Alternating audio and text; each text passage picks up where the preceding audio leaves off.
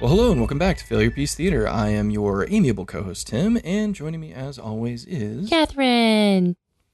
And we are back to talk about another piece of Netflix-generated algorithmic Piece of action something. film content. The Jamie Foxx-led recent action film extravaganza known as Day Shift. Do you like 90s gangster rap?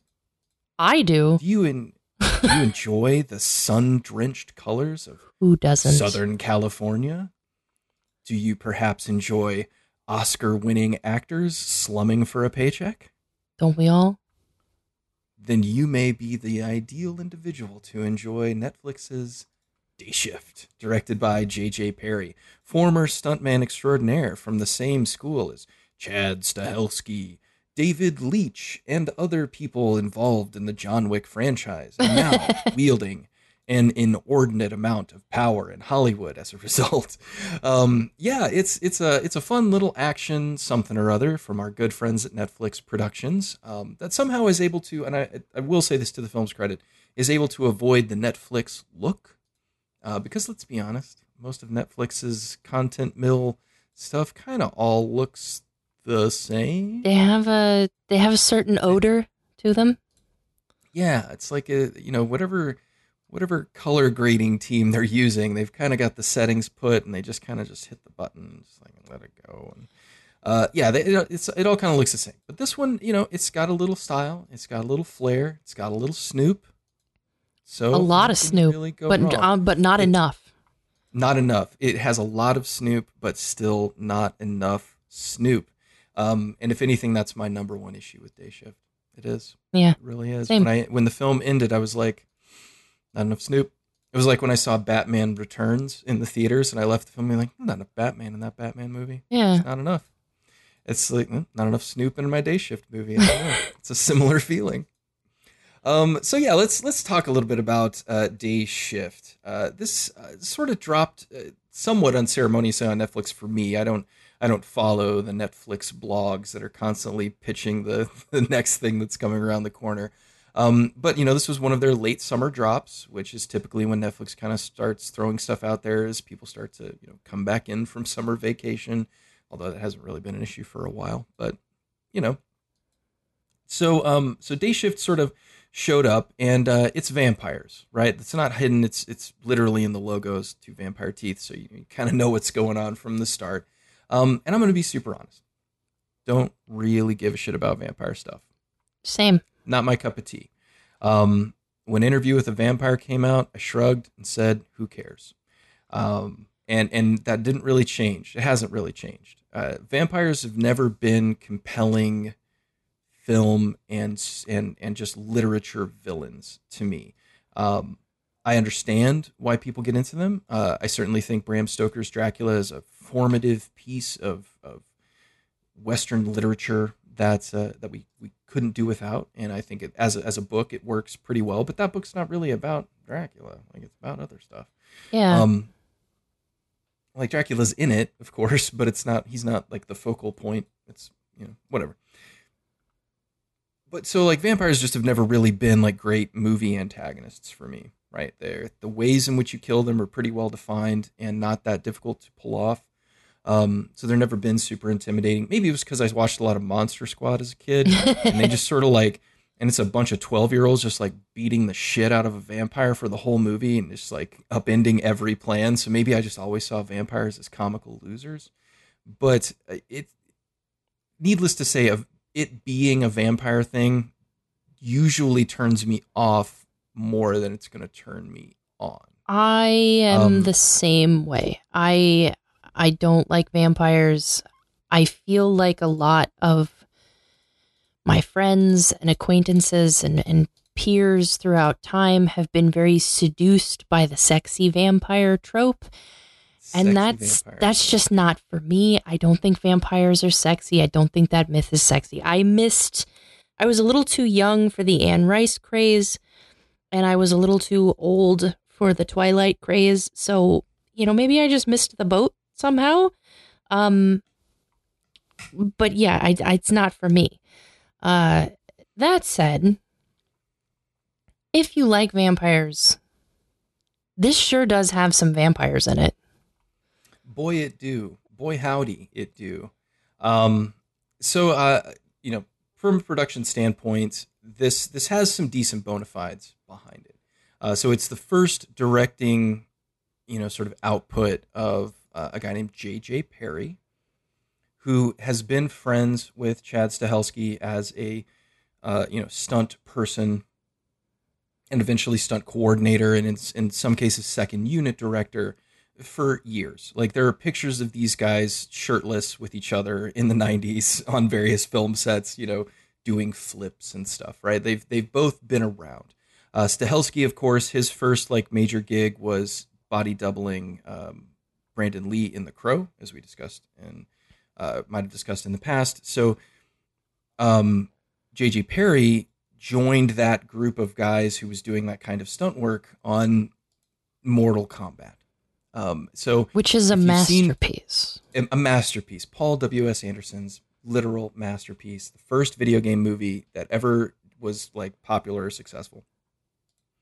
But he was the stunt double for Johnny Cage.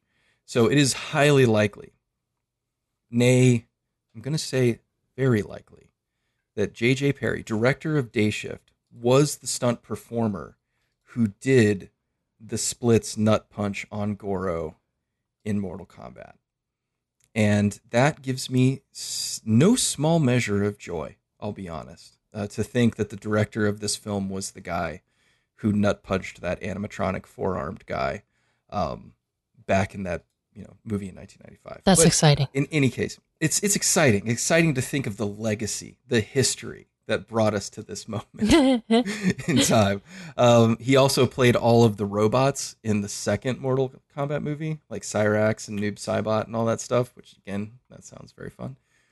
But he's been around for a long time. He did do some stunts work on Time Cop 2, which may be my favorite direct-to-video sequel of a weird comic book property, one starring Jean-Claude Van Damme. And he's been around, but he's definitely gotten more work as a stunt coordinator, second unit director in the last 10 years or so.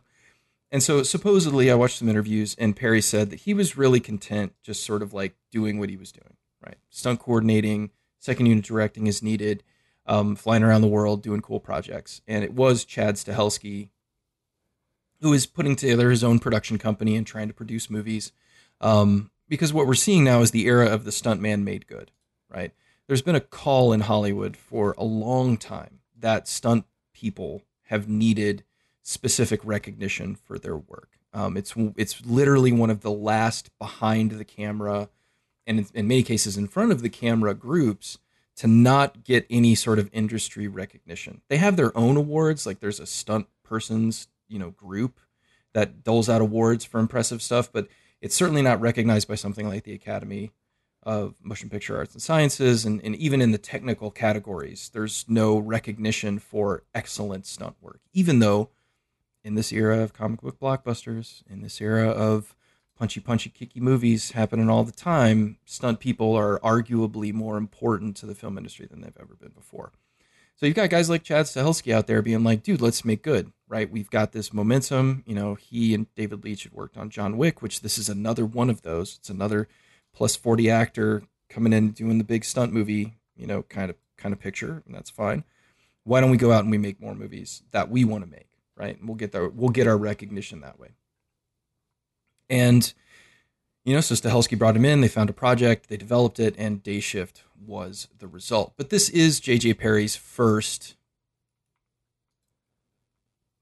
totally directed movie, right? Everything up until this point has been second unit stuff, which, while that is directing, and it is still just as challenging as any other kind of directing, especially if you're filming the fight scenes, which is normally what these guys are doing, you can feel that he's sort of a novice filmmaker in some other areas. But so the movie has some interesting background, but one of the things that you'll immediately see if you check out a trailer or anything is that the approach to vampires in this film is I'll go ahead and say fairly unique.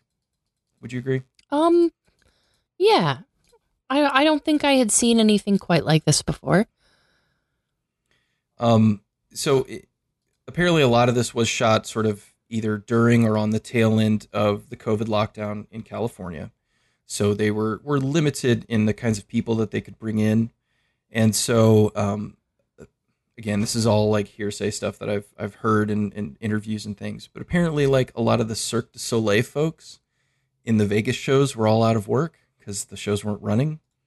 And so J.J. Perry, wanting to sort of like, take care of the stunt performer community in a certain way, but also sort of juice his movie with something a little special, he hired a bunch of the Cirque du Soleil performers who are gymnasts and contortionists and, just these incredible, sort of body performers, really, to come in and do the vampire work in this, or at least some of it, not all of it. But so there are a lot of super bendy vampires in this movie.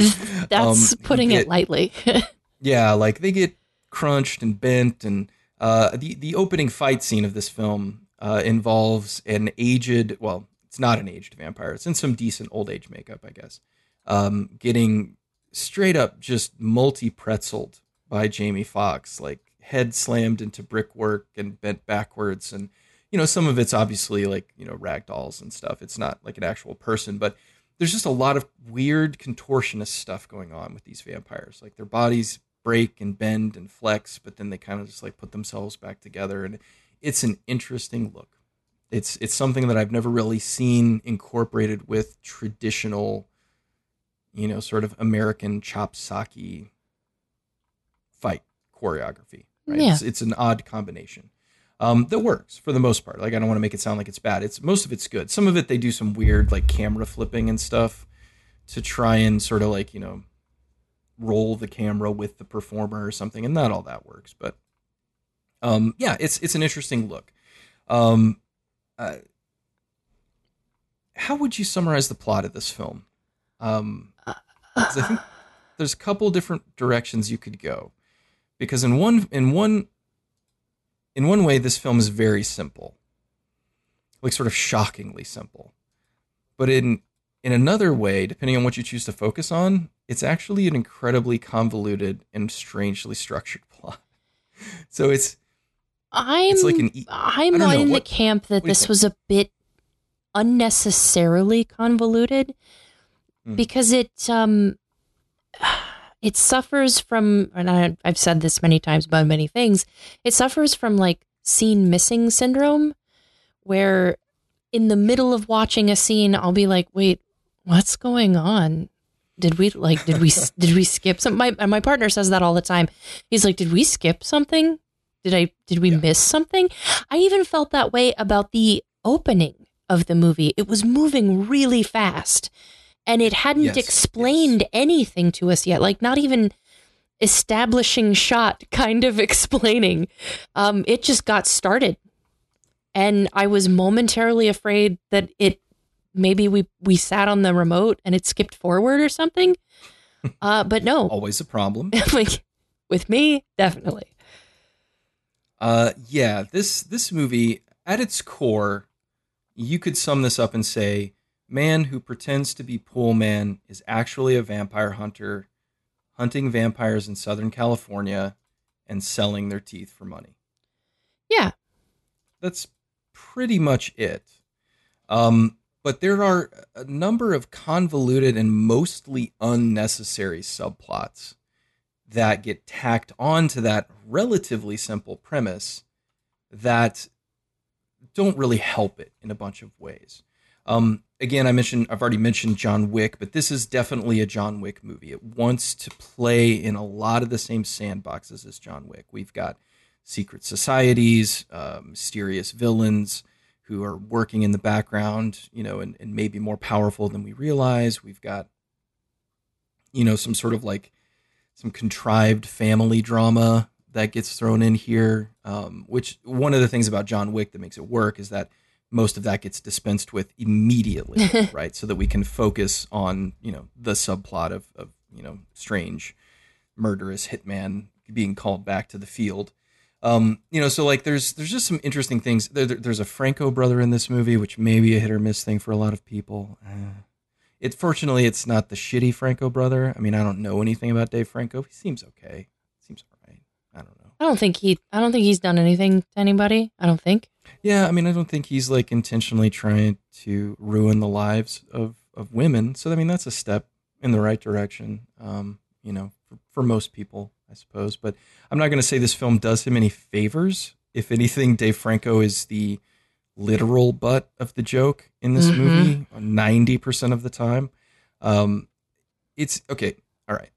So I was completely unaware, and I would say most people were completely unaware of Jamie Foxx until he was on In Living Color, and really until he played Wanda on In Living Color. Which, if you go back and watch the Wanda sketches on In Living Color now, they are awful, and they're In Living really Color is not a great show. It does not hold up well. No. In the 1990s, it was a bit revelatory, and God bless the Wayans brothers for bringing it to us when we needed something to sort of distract from just how terrible SNL was. And then we got Mad TV, which was like somehow the like grunge version of In Living Color, which was even worse in most ways. But we could talk about comedy shows for a long time. It doesn't really matter. But like Jamie Foxx has built his career from those humble origins into a highly respected dramatic actor. And then now he's in this. And to say that he's slumming is like the understatement of the year. Like, I don't know why Jamie Foxx is in this other than he wanted a piece of that Keanu Reeves, John Wick action. I right? think he wanted to make a movie with Snoop Dogg. Hey, maybe. Because that makes a ton of sense to me. Because he came alive in like every scene that they were in together. So I just kind of want to believe that it was just them having a good time. Yeah, like I don't know if Jamie Foxx went into this project realizing that he was going to be upstaged in every scene that he's in with Snoop Dogg. Like at the end of this movie, I didn't really care much about Jamie Foxx, but I sure as heck cared about Snoop. Love I was it. like, is Snoop okay? What's going on with Snoop?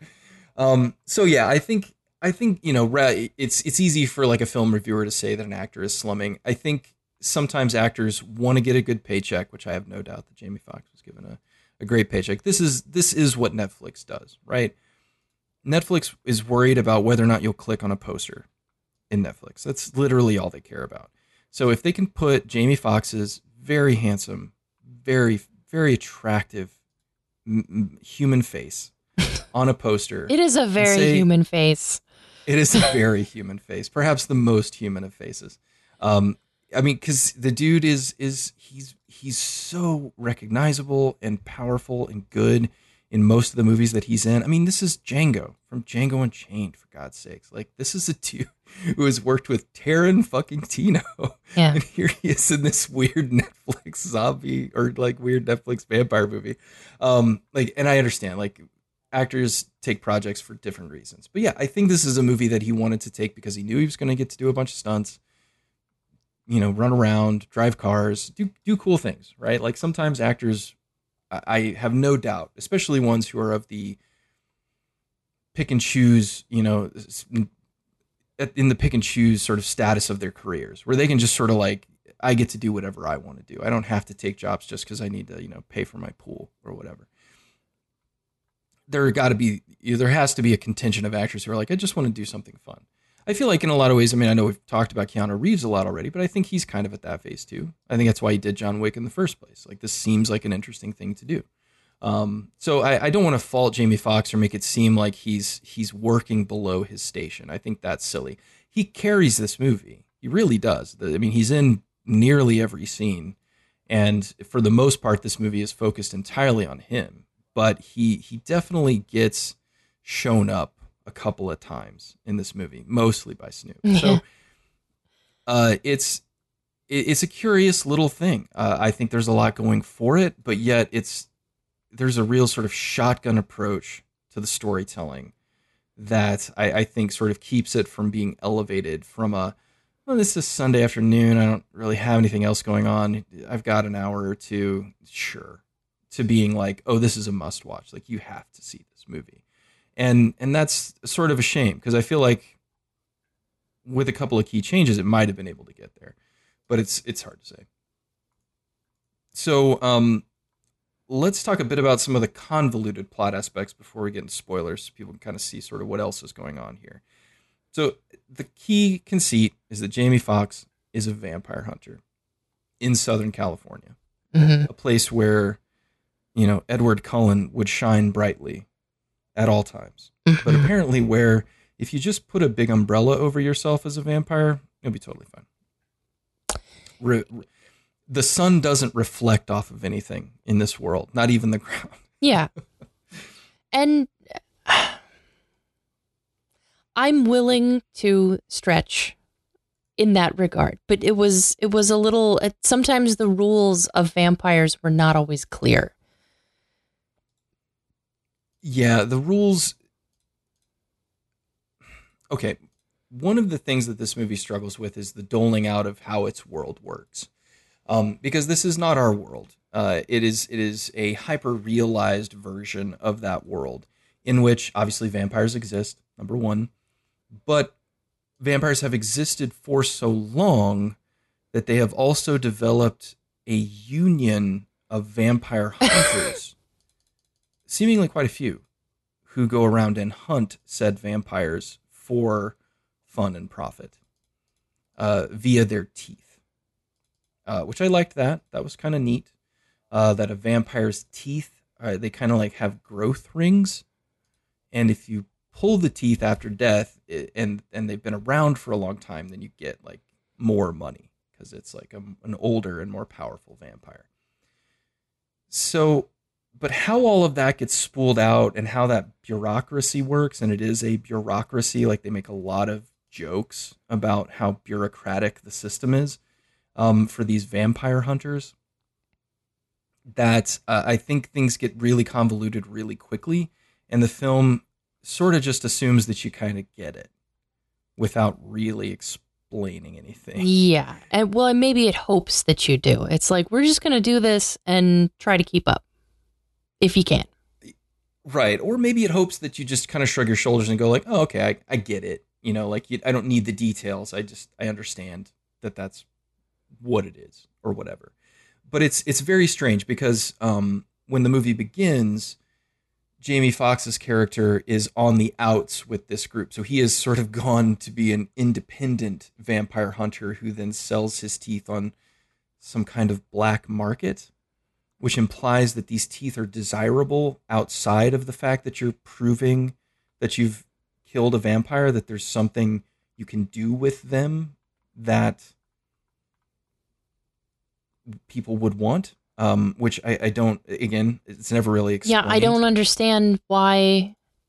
Why? I mean, I guess from theoretically, you might say, well, oh, because Peter Stormare is in this movie very briefly, in a lovely little Peter Stormare part that you would expect. I always like to see Um, him in oh, anything. always happy to see him. Yeah, anything. I don't care. Like, he's just universally wonderful in just about everything he does, and he's in this as kind of like a black market tooth dealer at a pawn shop or something. And so it's like, Why? and like there's this whole scene about Jamie Foxx like feeling like he's getting stiffed. He needs money, and the guy won't give him the money for the teeth. And he's like, "Well, what are you gonna do? How you gonna take him to the union?" And he's like, "Oh, I can't take him to the union, man." And it's like, wait, Why? what? What does Why? that mean? Why? So they'll only accept vampire teeth from vampires you've killed if you're a member of the union? Why? This Wouldn't they place still be sucks. appreciative? Yeah, like it doesn't make any sense. And so again, this is all right. So the vampire movie about, vampires and the union that kills them, saying it needs to make sense, I know is absurd, right? It's a silly thing to say. But if the movie's going to go to all this trouble to establish these underground societies that are, bashing their heads together at the night in the night to, for some reason, why, right? I mean, and maybe that is the question that all movies should fundamentally think about answering: is why? Yeah. Why is all this happening? Like I guess again to make the John Wick reference, this is what John Wick does, right? Like John Wick busts all the stuff up out of his basement, and we find out that he's a member of this like ancient society of hit persons, right? and there's like secret places that they go to and little clubs where they can get jobs, and like it spools They out can its get little like jobs. and it's like it spools out its story in this like clever way, and so you get this, oh, we're stepping into this larger world. And this movie is desperate to give you that same feeling, right? Like, oh, we've got this vast sort of underground thing, and maybe in Day Shift 2 we'll go to the south of France, and there's another Union guy there who's also a ball buster, but he's just trying to kill the vampires, right? And then maybe they'll wind up in Transylvania, and there's like some toll booth that they have to go pay teeth at or something. It's like, and it's like this movie wants to spiral out into this idea that there's this vast, unknowable network of vampire hunters or something, but it doesn't really hit that at all. And instead, it feels like there's just like 400 or 500 people running around Southern California just killing vampires willy nilly, and no one knows, and no one has any idea that this is happening. No one's ever been caught.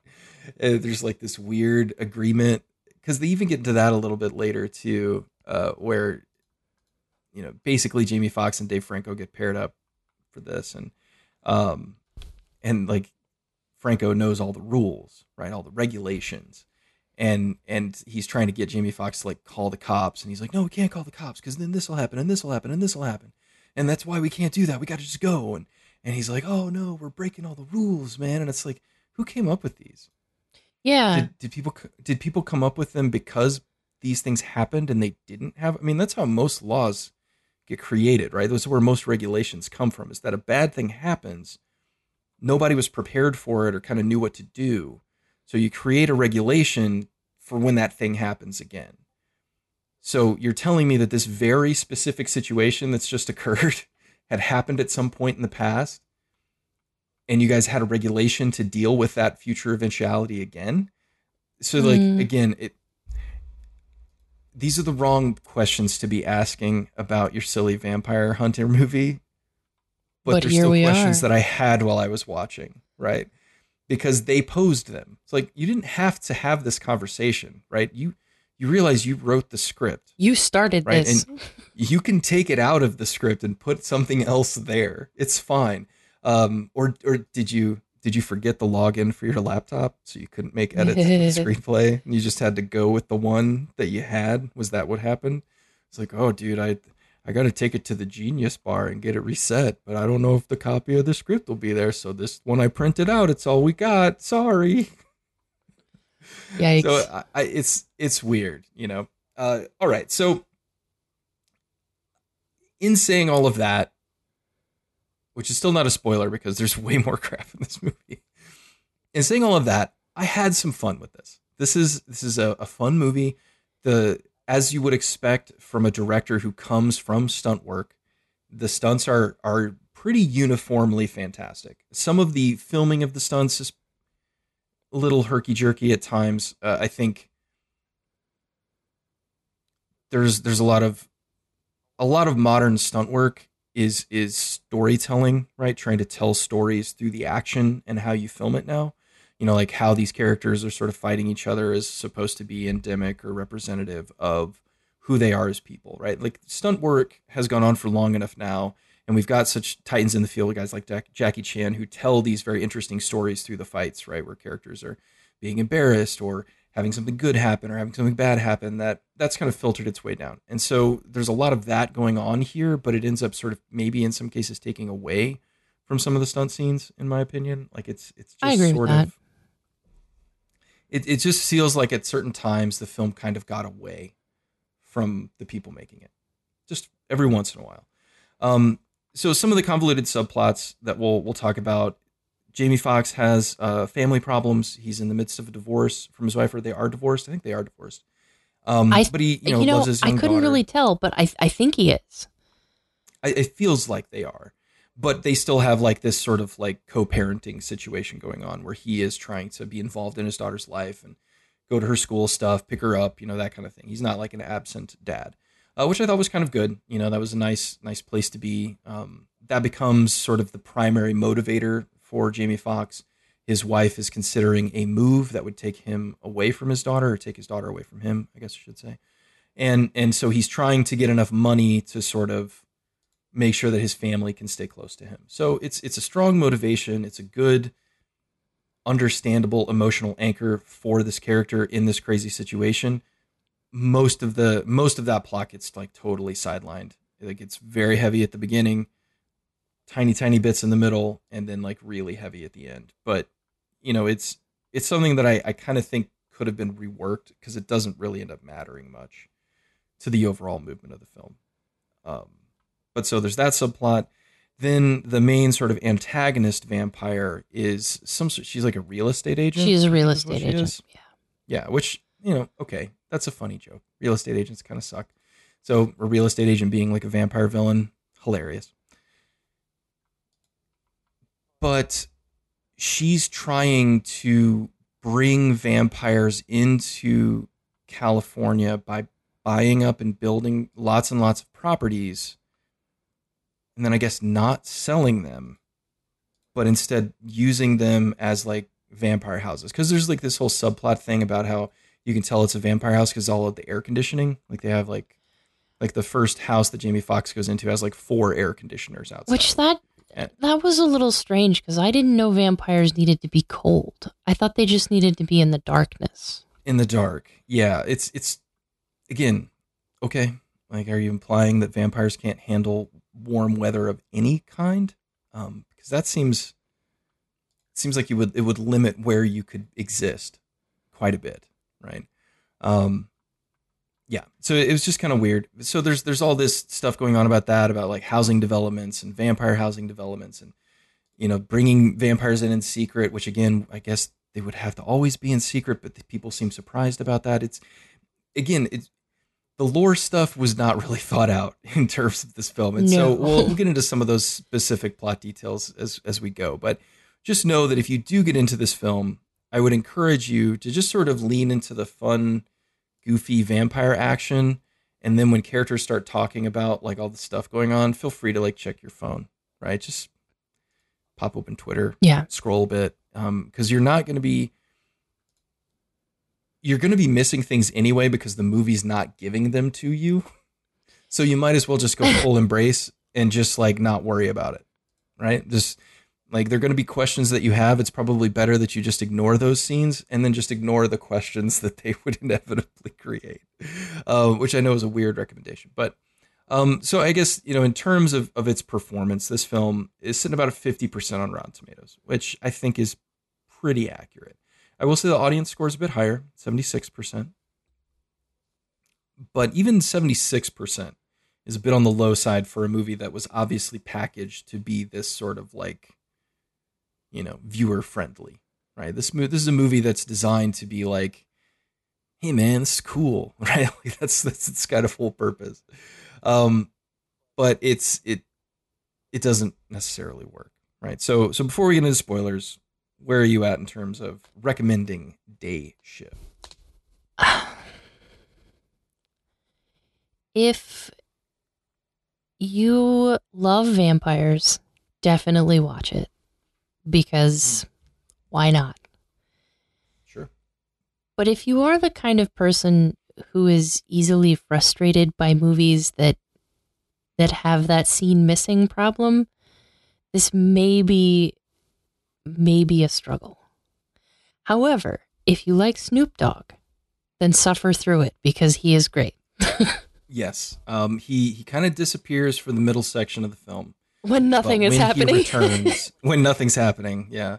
But when he returns for the inevitable climactic finale, he's pretty great, pretty fantastic. But I'm kind of in the same boat. This is one of those qualified recommends. You've got to have some skin in the game before you start it, or else I don't think you'll finish it. Yeah. If you really enjoy Jamie Foxx as a performer and you kind of miss when Jamie Foxx was allowed to just be funny and goofy, which I do a lot of times. Like I always enjoyed Jamie Foxx's sort of pure comedy, as problematic as it is in modern context. And so like it's fun to see him having fun, if I can put it that way. Agreed. And it's obvious that he is. I mean, he's decked out in like cool Hawaiian shirts and stuff for this whole movie. Like it's very much a vibe.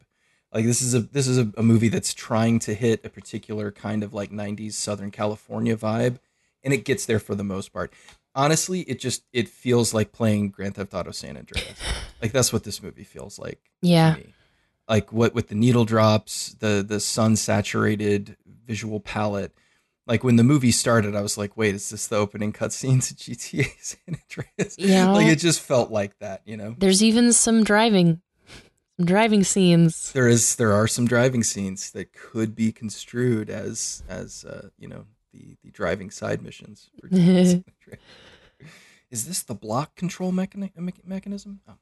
Oh. Yeah, it's just it has a particular vibe. There's nothing incredibly surprising about it. I will say the stunt work is pretty exceptional. It's not all stellar across the board. Some of it's pretty standard, but there are some stunts in this that are truly, truly cool and very well done, and executed at a very high level, which you would expect from the sort of bona fides of the directors, I think. But so if you like good stunt work, if vampires are enough for you, like if you just like vampire stuff, this is a kind of interesting take on vampire hunter stuff. So there might be some things here that would do some stuff for you.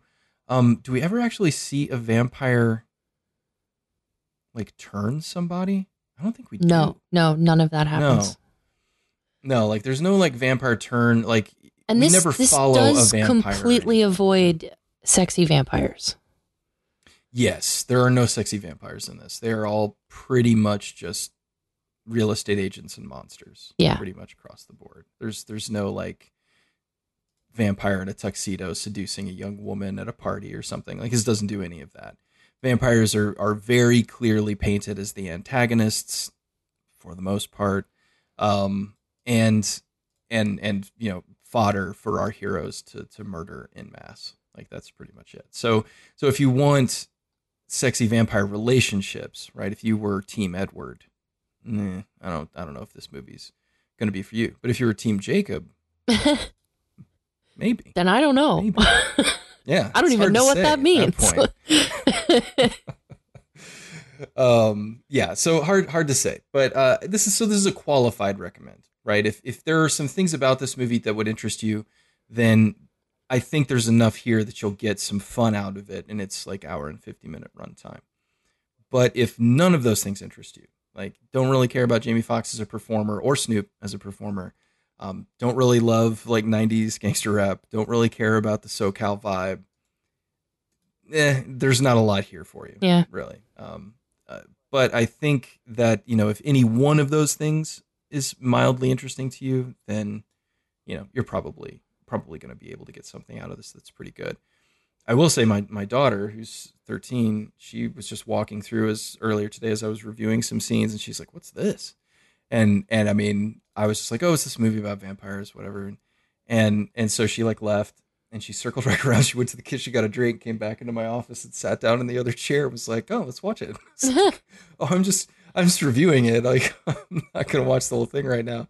And she was like, "Oh, I want to check this out." So it's like, "Oh, all right, we can watch it later. It's fine." So she was interested enough, but she doesn't really have a ton of experience with any of these things. So they may have hit her in such a way that it's like, I've never seen anything like this before. I don't really know what that 90s Southern California, vibe was, and stuff. So in any case, maybe in those strange scenarios where you just don't really have a connection to any of that stuff, maybe you'd find something here too. But so qualified recommend, middle of the road recommend for me. It's a Robert Frost recommendation. We've met at two paths in the wood. Which one will you take? Right? Yeah. I can't recommend it unless you've got some background to sort of push you to the left or to the right. But okay, so let's get into spoilers. Let's talk about some of the aspect of the film that some stuff that works and stuff that doesn't. Right. So we open with Jamie Foxx, our titular pool man. Right, a pool man in Southern California. They're everywhere. Totally common. You would never even give them a second look. And that's the point, right? Which, again, a lot of little jokes, a lot of visual jokes in this. All of these vampire hunters have day jobs, which I think is kind of funny. I kind of wish that we had stayed with that a little bit. If we'd had maybe just one more scene of average Joe vampire hunting in plain sight. Because it introduced that and then it dropped it in favor of all the other shit the movie had to get out of the way. Exactly. So that made me a bit sad because I really like that idea of, vampire hunters who also just have to blend in and be regular people. They're not Van Helsing. Yeah, totally. Like I was thinking about it as we were getting ready. I really think this movie would have done well instead of him. He needs the money, so they need to establish that teeth equals money for the hunters. Okay, so I get that. So he goes to the pawn shop and whatever, and he's talking to Peter Stormare, and he's trying to get more money for the teeth. But now it's like, oh, do I need to sell my guns? Do I need to? Which again just seems like, wait, what? Why would you sell your guns? Like that's the way that you're going to get more teeth. Why would you do that? So the film immediately starts introducing complications on Jamie Foxx's character that he can't really deal with, and we don't understand given how much we know. It would have been much better for him to go to the pawn shop, maybe get a little resistance, a little haggling over the teeth, an extra 1,000 here, a couple thousand here. But then he goes out and he's like, well, shit, I need to go kill more vampires, right? So then maybe we see him hunting a vampire. How does he identify them, right? Because none of that happens. Maybe that's when he calls up Big John and says, Big John, you got any leads, right? Anybody I can go take down? Somebody you don't want to deal with, right? And then maybe we get like this smaller community of vampire hunters before we get immediately introduced to like the hundreds of vampire hunters who sit in an underground office building and drink bad coffee and go out for deli meats. It's like, wait, we've gone so far past where we were. Like, and again, I think it's the John Wick problem. And this is my issue with the John Wick movies as well, is I think John Wick 3 is starting to strain too far, right? Even 2, where like he goes to a different hotel, a continental in a different country, and there's like a sommelier, right? Or sommelier who's got all these different guns that he can taste like wine, right? It's like, okay, all right, guys. Yeah, it's very clever. And I love Peter Serafinowicz as much as anybody else. But like, we don't need all of this, right? Like, stop it. And so like this movie does that, but it took John Wick a couple of movies to get to that point. This one is like within 15 minutes, we're there. And it's like, can't we just see a dude hunting vampires in Southern California as a fake pool man? Like, I think I'm fine with that. And so, yeah, I really, the scale of it just blows up very quickly in a way that it didn't really need to. Because I'll be honest, like the whole union stuff, it doesn't matter for the movie. Like they do nothing for them over the course of the film, apart from force Jamie Foxx to team up with Dave Franco. That's the only like actual result on the plot for the whole film. And there were probably a bunch of other ways you could have done that. It felt he's like an independent auditor or something. It felt like the union thing was strictly to set up more films. Yes, this is their sequel bait material. This is how they're going to get Jamie Foxx to other places in the world. Like that's what this is. It's the underpinning world that they can expand upon in future sequels. Even though I think just a dude hunting vampires in Southern California is fine. Like, yeah. Why do we need to go elsewhere or do more? Like, there's no need to scale this up. Maybe he goes for a weekend in Baja and finds vampires. Like, who cares, right? Like, what difference does it make? So yeah, it's a weird escalation. So I guess we should talk about the union. So he tries to sell the teeth to the pawnbroker guy. He gets stiffed, doesn't get as much money for them as he knows he would get if he were with the union. And he needs the money. What is happening? Does the family need it for the house? It's for the daughter's tuition and for her braces. And it would prove to the wife that he's not a bad guy and they won't move away. That's right. Okay. Thank you. Thank you for that. Because I was trying to remember that. I was like, wait, again, no registration in my mind of why he actually needed all this money. But yeah, that's right. She needs braces and they can't afford them, even though they live in like a super nice house in California, which is like, dude, like there's no way, if you can't afford braces, there's no way you can afford that house. Yeah. You can't even afford to keep the lights on in that house. Yeah. Like that's an $850,000 house. Easy. I'm, There's no you know, way. I bet it's more because Yeah. I just, that took me out of So, it a little bit. And also, like the braces and tuition, I get that it was more like proving himself, right. To prove that he's going to be there for her as a dad. but those things ended up being so pointless and so silly that I kind of wonder if it was necessary to have that happen at all. Especially considering what happens with the family drama by the end of the movie. Right. So his family situation is that he's estranged from his wife. He's still trying to be a good dad. And I will admit, the scenes with Jamie Foxx and the young girl they had playing his daughter, very charming. Very, very charming. The little girl was great. I mean, in terms of child actors, I thought she did a good job for the most part.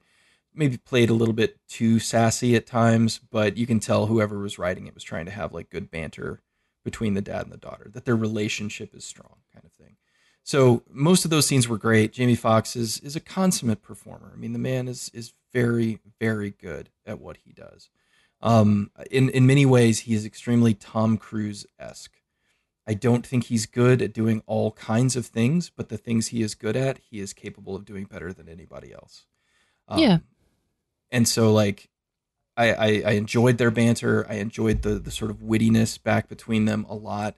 And so, like, I cared about the daughter in that situation, but The setup the didn't work. yes, it doesn't work. And those concerns are so small compared to the vampire concerns that we're introduced to in the Yeah. film. Like that's the big part of it, is that eventually it's revealed that vampires are trying to literally take over Southern California, to outpopulate Southern California and turn it into like a vampire paradise, I guess, which I don't know. Again, if you can't survive in the sun and heat is bad for you, why would you live in Southern California? Why would you ever I want to don't live know. in Southern California? Like that core idea is never explained. The real estate market in Southern California is literally terrible. So if you're a real estate agent trying to make money off of people, I don't think that's a good place to do it in that way. And again, like the whole subplot of like the vampire invasion is so absurd and so underdeveloped that it's just dropped on us that, oh, we're developing these housing developments to put vampires in them. Like, Okay. Sure. All right. I wouldn't like, I mean, like, okay. So here's where we have to get a little, I don't like vampire shit. Okay. We've established this. But the one piece of vampire shit that I've really liked in the last I know exactly 30 what you're going to years say. is 30 Days of Night. 30 Days of Night is some great vampire shit. It's a perfect vampire story because it makes sense for what the vampires would do. Now, I'm not talking about the sequels. The sequels went And I'm not talking bananas, about the but- movie. And I definitely am not talking about that Josh Hartnett-led piece of shit movie that David Yates made, or David Slade, whatever his name is. Bad.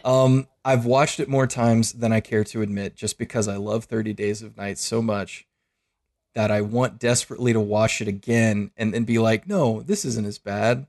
This is fine. And then I watch it and I'm like, no. It's like how you tell yourself you like shrimp every time you're at a buffet. And no, you don't. You don't like shrimp, No, but you're going to get some I every don't. time and hope it's different. Every time. Just hope it's different this time, and then it won't be, and I'll be sad. And I've got all these little tails on my plate, and I feel terrible. Yeah, 30 Days of Night is good shit. And if you've never seen 30 Days of Night, or I would say read 30 Days of Night, which that's what you should do, is read the original comic by Steve Niles, 30 Days of Night. It is about a group of vampires who go to Barrow, Alaska, one of the northernmost points in the continental United States. They go to Barrow, Alaska, because for 30 days at the beginning of the year, or I think, it is completely dark there. So they can run amok there uncontested. They never have to go and hide. They never have to hide from the sun. And it's about these people surviving for 30 days in this environment.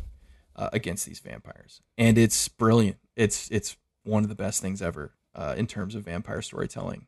And when I know that kind of stuff is out there, that's really thoughtful about like what would a vampire's motivations be, how can we write something that plays into what the vampire's strengths are and gives them a leg up. It removes one of the ways in which vampires are normally dealt with in these stories. Changes the whole game, like the whole game, and it's great. So this one, not so much. Doesn't really think through it in that way. Yeah. And that's fine. It's not trying to be. Maybe they thought that would be funny. Yeah, there's a lot of like weird things here that I think and I'm not from Southern California, but there's a lot of stuff here that I think are Southern California in jokes, right? Like the shitty real estate agents, right? Who are actually monsters, right? Like I get that. That's a good joke, right? I mean, if you've ever bought real estate, they're all like conniving thieves. But it's one of those like, it's one of those things, if you don't have that full context, you're not necessarily going to get those jokes. And much like many of the details in this movie, it's just going to fly right by you. And that's, it's a risk, but I suppose that it's something that, you're going to do if you think your audience is going to pick up on it. But so we've got the Jamie Foxx family stuff, right? He's trying to get money so that his kids, his ex-wife knows that he's going to be a good dad and they can afford to, continue to co-parent in the current fashion. But it seems like a real, like, sort of Damocles kind of thing, right? Because I'm sitting there thinking like, okay, so he gets the braces for this one, right? He ponies up the $5,000 or whatever he needs for the tuition and the braces. Then there's just going to be something else, right? There's going to be another test down the road, So like the whole contrivance of I need the money right now so that my daughter doesn't leave me kind of thing just really never really hit home. And it seemed like there had been a ton of ways to build this up, that there is a time crunch, something that's forcing him, motivating him to take more risks, to, try and get back into the union, whatever. It seems like there could have been better ways to approach that. Maybe, the most obvious one was that the wife can't afford the house and the house is about to get foreclosed on. Yeah, right? forcing them to move. Yeah, like we're going to be forced to move out of the valley. We can't afford to live here. The house is getting foreclosed on. The only way I'm going to be able to afford it is if you help me pay. Right? And he's like, all right, we'll do it. Right, that would have been much simpler and had greater impact and probably wouldn't have been as forgettable. It feels like it. I mean, because that's also a relatable scenario. Like that's a scenario that, unfortunately, probably a lot of people have tangentially either had happen to them or someone they know that, hey, I'm getting behind in my bills. I can't make rent, whatever. That's a very relatable thing. And it's a thing that is an immediate motivator to go and do whatever you can do to get money. Right. And it might have been funny. There could have been a cool scene where Jamie Foxx is like going through his apartment trying to like find stuff to sell. Right. And maybe he's got all this weird vampire hunting shit that he's going to try and get rid of. And, so we get the joke of him going to the vampire pawn shop or whatever. And he's like, oh, what about this, stake thrower 3000? And he's just like throwing weapons down that he's trying to unload because he doesn't use them anymore or something. Lots of room there for them to establish that there's a time crunch, a money crunch, and then use that to their advantage. But again, they seem so desperate to get into this bureaucratic union shit that they just get lost in it immediately. And then whoever went and thought through how this union would operate did a really shitty job. Yeah. In my opinion. Like, I just don't think it works. So let's talk about the union. So he tries to sell at the pawn shop, gets stiffed on the teeth, takes the what money he can get, and then needs more. So he calls up Big John and he says, Big John, played by Snoop Dogg, whose introduction is fantastic. He plays this like cowboy, old vampire hunter, cowboy vampire who drives hunter. a Dodge Ram. The biggest Dodge Ram. It's so good. And he, he might as well be wearing spurs and like carry a silver 45 on his hip. Like it's just Snoop Dogg is so perfect for what this guy is. Like it's when you think about writing a part for an actor, I cannot help but think whoever was writing this part was like, oh, we're going to get Snoop for this. Like no, and there was no other option on the table for who this was going to be cast to, because the part is perfectly him. He's slow talking, laconic, confident, Cool. relaxed. He's cool like a He's cowboy. cool. He's so cool. And so like he calls him, and then Big John is basically going to sponsor him back into the Union after he got kicked out, which he got kicked out for what? Breaking rules. Like he was just causing mayhem, right? Like a bunch of messes to clean up kind of thing. So they kicked him out of the Union. And he's been doing his like independent vampire hunting ever since. This is where it tries to go a little bit buddy cop. Yes. And you're a loose cannon. You're a loose cannon, Jamie Foxx. I can't have you running around the streets of Los Angeles causing this kind of yeah, like it was there. There's literally a conversation in this. Yeah, it's a give me your badge and your gun. You're done. Give me your union ID card. I guess like that might be last 6 months of dues. Maybe it should have been something more like a vampire hunter force, but then they had to have the market attached to it for the money subplot. I guess, yeah. So they turned it into a union instead, which I don't get it. I don't get it. I love when stories try to work inane bureaucracies into these sort of crazy supernatural situations, right? If anything, that's one of the magic pieces of the formula that kind of makes Ghostbusters work, is that they figured out a way for people to become so bored with the process of catching ghosts that we get the scene of Ray just like with the cigarette hanging out of his mouth. He takes Wes of the base. He's like, you put the trap in, you press the button, pull the trap. He's like, you just caught ghosts, dude, right? Like you have done something that no human being has ever done before. And you're so inured and bored with the entire process that you can barely be bothered to explain it. And like, it's Janine on the phone going, well, don't go in there. Right. Yeah.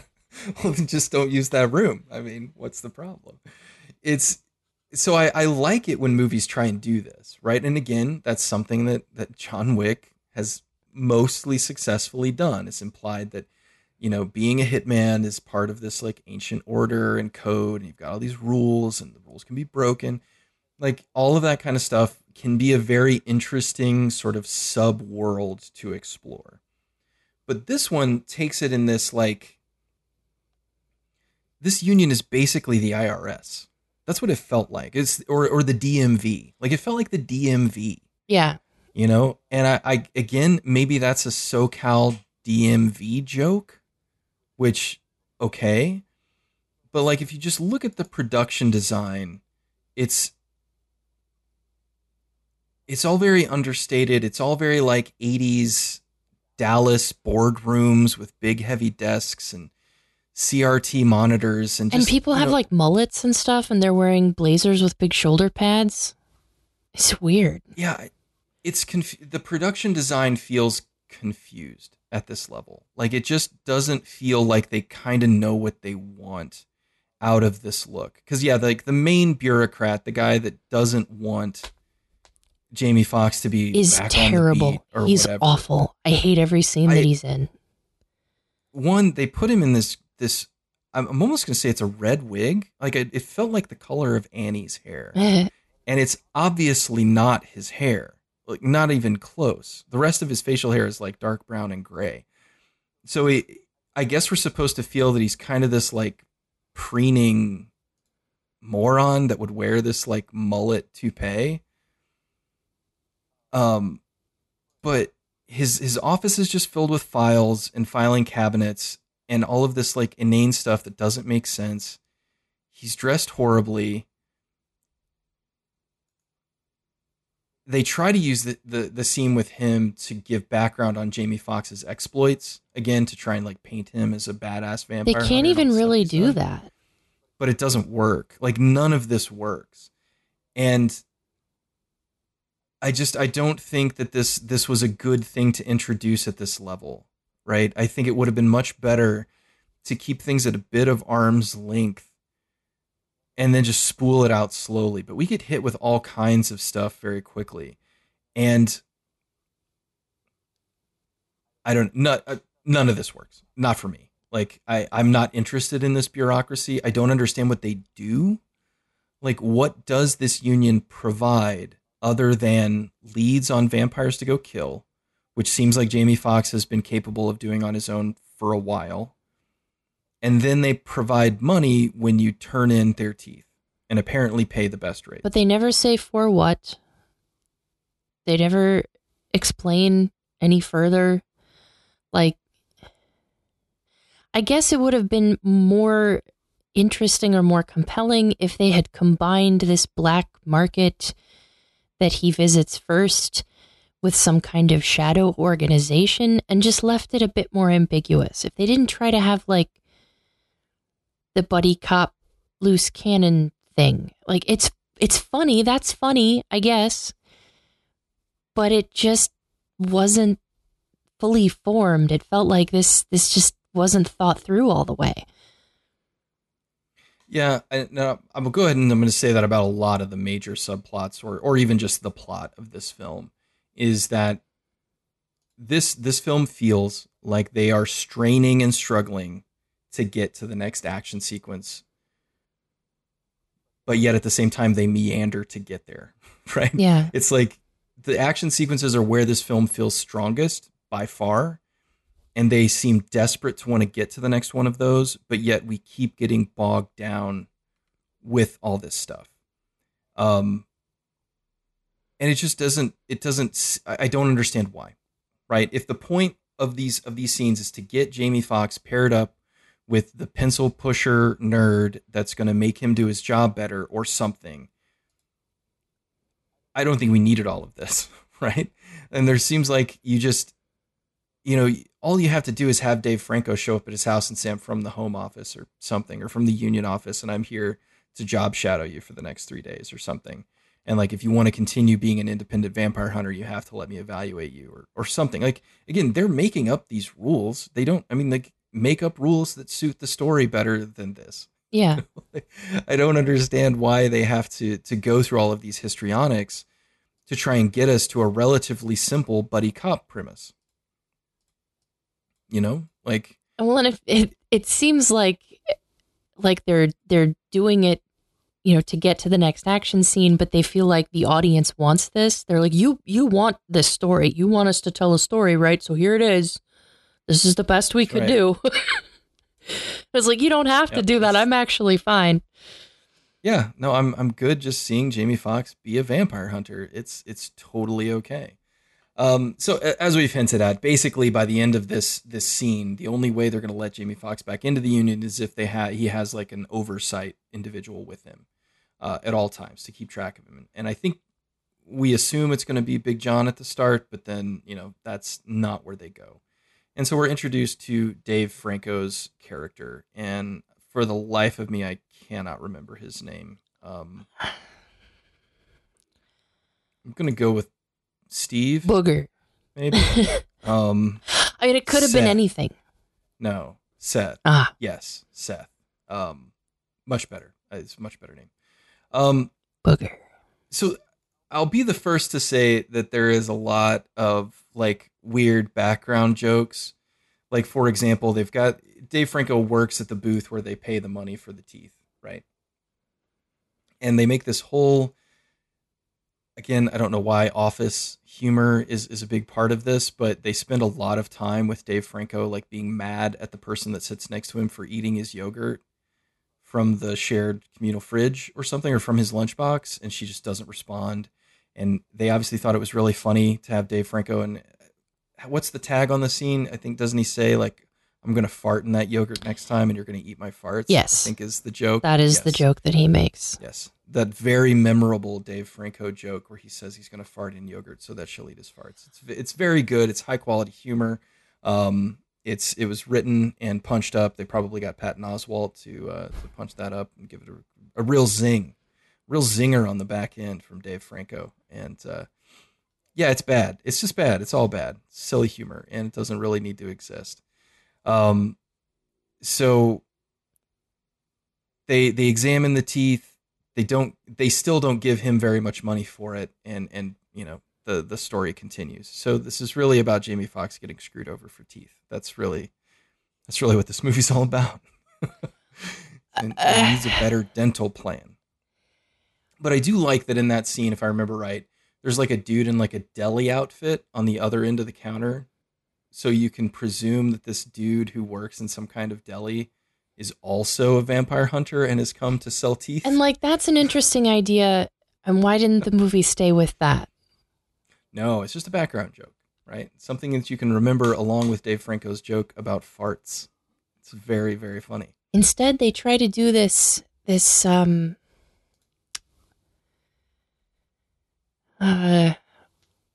Office kind of off the cuff, ad-libbed scene of Dave Franco talking about his yogurt. And I just hate that in movies. I hate it. Mm-hmm. Who is the guy who writes those movies? Was it Paul Feig?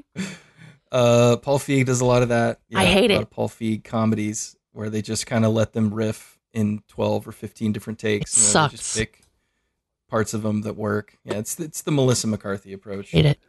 To humor instead of writing. I just want everybody to shut up. You say funny things and hope that you get something that makes people laugh. That's it. So Seth gets assigned as Jamie Foxx's supervisor, I guess, with his new encounters. And so he comes over to his house. We get to see Jamie Foxx's like process where he makes custom bullets. And again, all of this just feels like John Wick. Like it's bad John Wick, where he's like he's this highly technical hunter who puts like, what does he put, like salt in the bullets or something? It's trying to take like every goofy vampire trope about what kills them from the history of vampires and just cram it all in one. Yes. And he does it all, right? All of his weaponry is designed to hurt and kill vampires. And I guess we're supposed to think that he's like just better at this than everybody else. And he's just misunderstood or something. But this scene doesn't do anything to really forward that notion. It's just, I don't know. None of this stuff really worked for me at all as they're trying to get together. But so the story develops. Franco starts going with him. Jamie Foxx immediately starts breaking rules and trying to get James Franco to cover them. The big reveal is that crazy real estate lady, the vampire that Jamie Foxx killed at the beginning, who was the super old lady, was her daughter, who she left behind in the old country. The old vampire country. The old vampire country. And when she went back for her, by the time she got there, she was an old woman. So she turned her, but she turned as an old woman, but it was still her daughter, even though the real estate agent is a young woman. So that's like it's a twist, right? Yeah. It's like, okay, sure, whatever. So she's now on a rampage of vengeance to kill the vampire hunter that killed her daughter. And so he left a bit of blood at the scene because glass. And they're able to use that blood to track him, right? And so they find the pawn shop guy, Peter Stormare, torture him for his name, and then, the vampires are coming for him. And that's sort of the back half of the movie. That's the danger, is that they know who he is, they know what he did, so they're coming for him. Obviously, his family gets involved. And there's nothing wrong with this. Like, these are all like really standard movie trope things, but at the same time, the movie just handles them really laconically.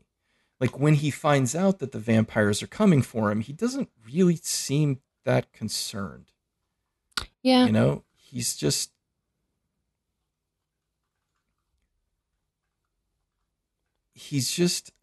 like, oh yeah, that sucks, but I got a lot of locks on my door, so I guess I'll be fine. I'm like, dude, there's a fucking window right next to me. Well, and we've repeatedly seen vampires crush walls and doors and cars. And I just don't think the locks on the door are going to do that much. No, he's got several of them. If it was just one, that would be inadequate security. But just, you put a bar across it and they'll be fine. Um, so then ostensibly we get where my feeling is that when he goes vampire hunting with Seth in the car, I'm like, this should have, I mean, because when that happens, understand that is 55 minutes into the movie, right? Is 55 minutes, an hour into the film before Jamie Foxx goes on his first union sanctioned vampire hunt. Well, I guess, no, there was the one, maybe doesn't he go into a bowling alley the first day that they meet and he kills a bunch of like and teenage vampires? We have our first pee-pee joke for Dave Franco where he pee-pees himself. He pees himself. Yep. And they spend a long time riffing on the peeing himself, where it's like, okay, a couple of jokes is one thing, but but apparently you're spending a lot of screen time on this. His urine has a strong smell that apparently is very, very, it's very powerful. But yeah, so we do see him kill some vampires there. And that scene's fine. There's, it's in a bowling alley. It's a good setup. They're supposed to be like teenage vampires. So they're like all in athletic jackets and cheerleaders and shit. And so like they're slowly unraveling the plot here that, there are sort of like record numbers of vampires being converted and stuff. But then we get Dave Franco, who is supposed to be the most knowledgeable vampire hunter because he works for the bureaucracy. He starts laying out that there are different kinds of vampires. This lost me completely. Right? And yeah, I was like, wait, what? So not only are there vampires, but there are different like clans of vampires, right? And it's okay. I've played Masquerade Bloodlines on PC, right? And I know that in vampire fiction, it's pretty common to have like, oh, these are the, to make another Twilight reference, these are the Volturi. Right? These are the ancient vampires. And then these are the slummy vampires that like wear jeans and shit. It's like, I get it. But this movie has its own version of this. And it seems much more complicated. And then it doesn't explain any of it. Yeah, it just kind of presents it all as this is just how things are. This is the way the world works. We understand this. And then later it becomes like a significant plot point where they're like using this information to understand that something big is happening in the vampire world. Like groups who would normally never associate are associating now. They're living together. They're working together, all of this stuff. And it's like, these are just layers of complexity we don't need, right? Like, It doesn't need to be there. And if it's world building for a sequel, great, but save it for that freaking sequel. Yeah. Right? Like, we don't need it for this story. And all it does is slow things down and make things more complicated. And all it does is make me angry. It doesn't work. And again, it's the world building that unfortunately people think they need to tell a good story these days, right? It's like, it's like the part of the story Bible where they're like, oh, these are, appendices 1 through 18. And here we're going to explain like all of these choices that basically come down to they're vampires. It's like, yeah, we get it. We knew that. Right? Yeah. Like, but like, what's an uber vampire?